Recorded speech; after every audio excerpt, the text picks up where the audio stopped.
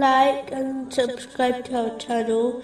Leave your questions and feedback in the comments section. Enjoy the video.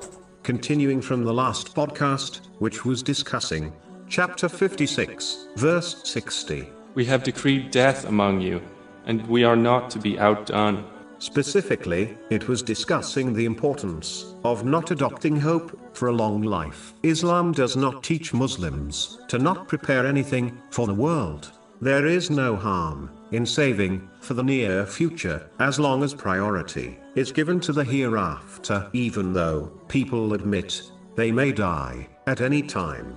Yet, some behave as if they will live forever in this world, to the point that if they were given a promise of eternal life on earth, they would not be able to strive more to accumulate the material world due to the restrictions of the day and night. How many people have passed away earlier than expected?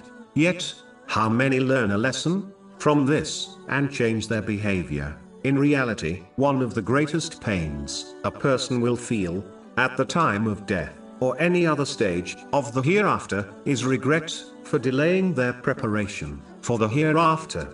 A person would be labeled a fool if they dedicated more time and wealth on a house which they were only going to stay in for a short while, compared to a house they were planning to stay in for a very long time. This is the example of giving priority to the temporal world over the eternal hereafter. Muslims should work for both the world and the hereafter, but know that death does not come to a person at a time, situation, or age known to them, but it is certain to come. Therefore, preparing for it and what it leads to should take priority over preparing for a future in this world, which is not certain.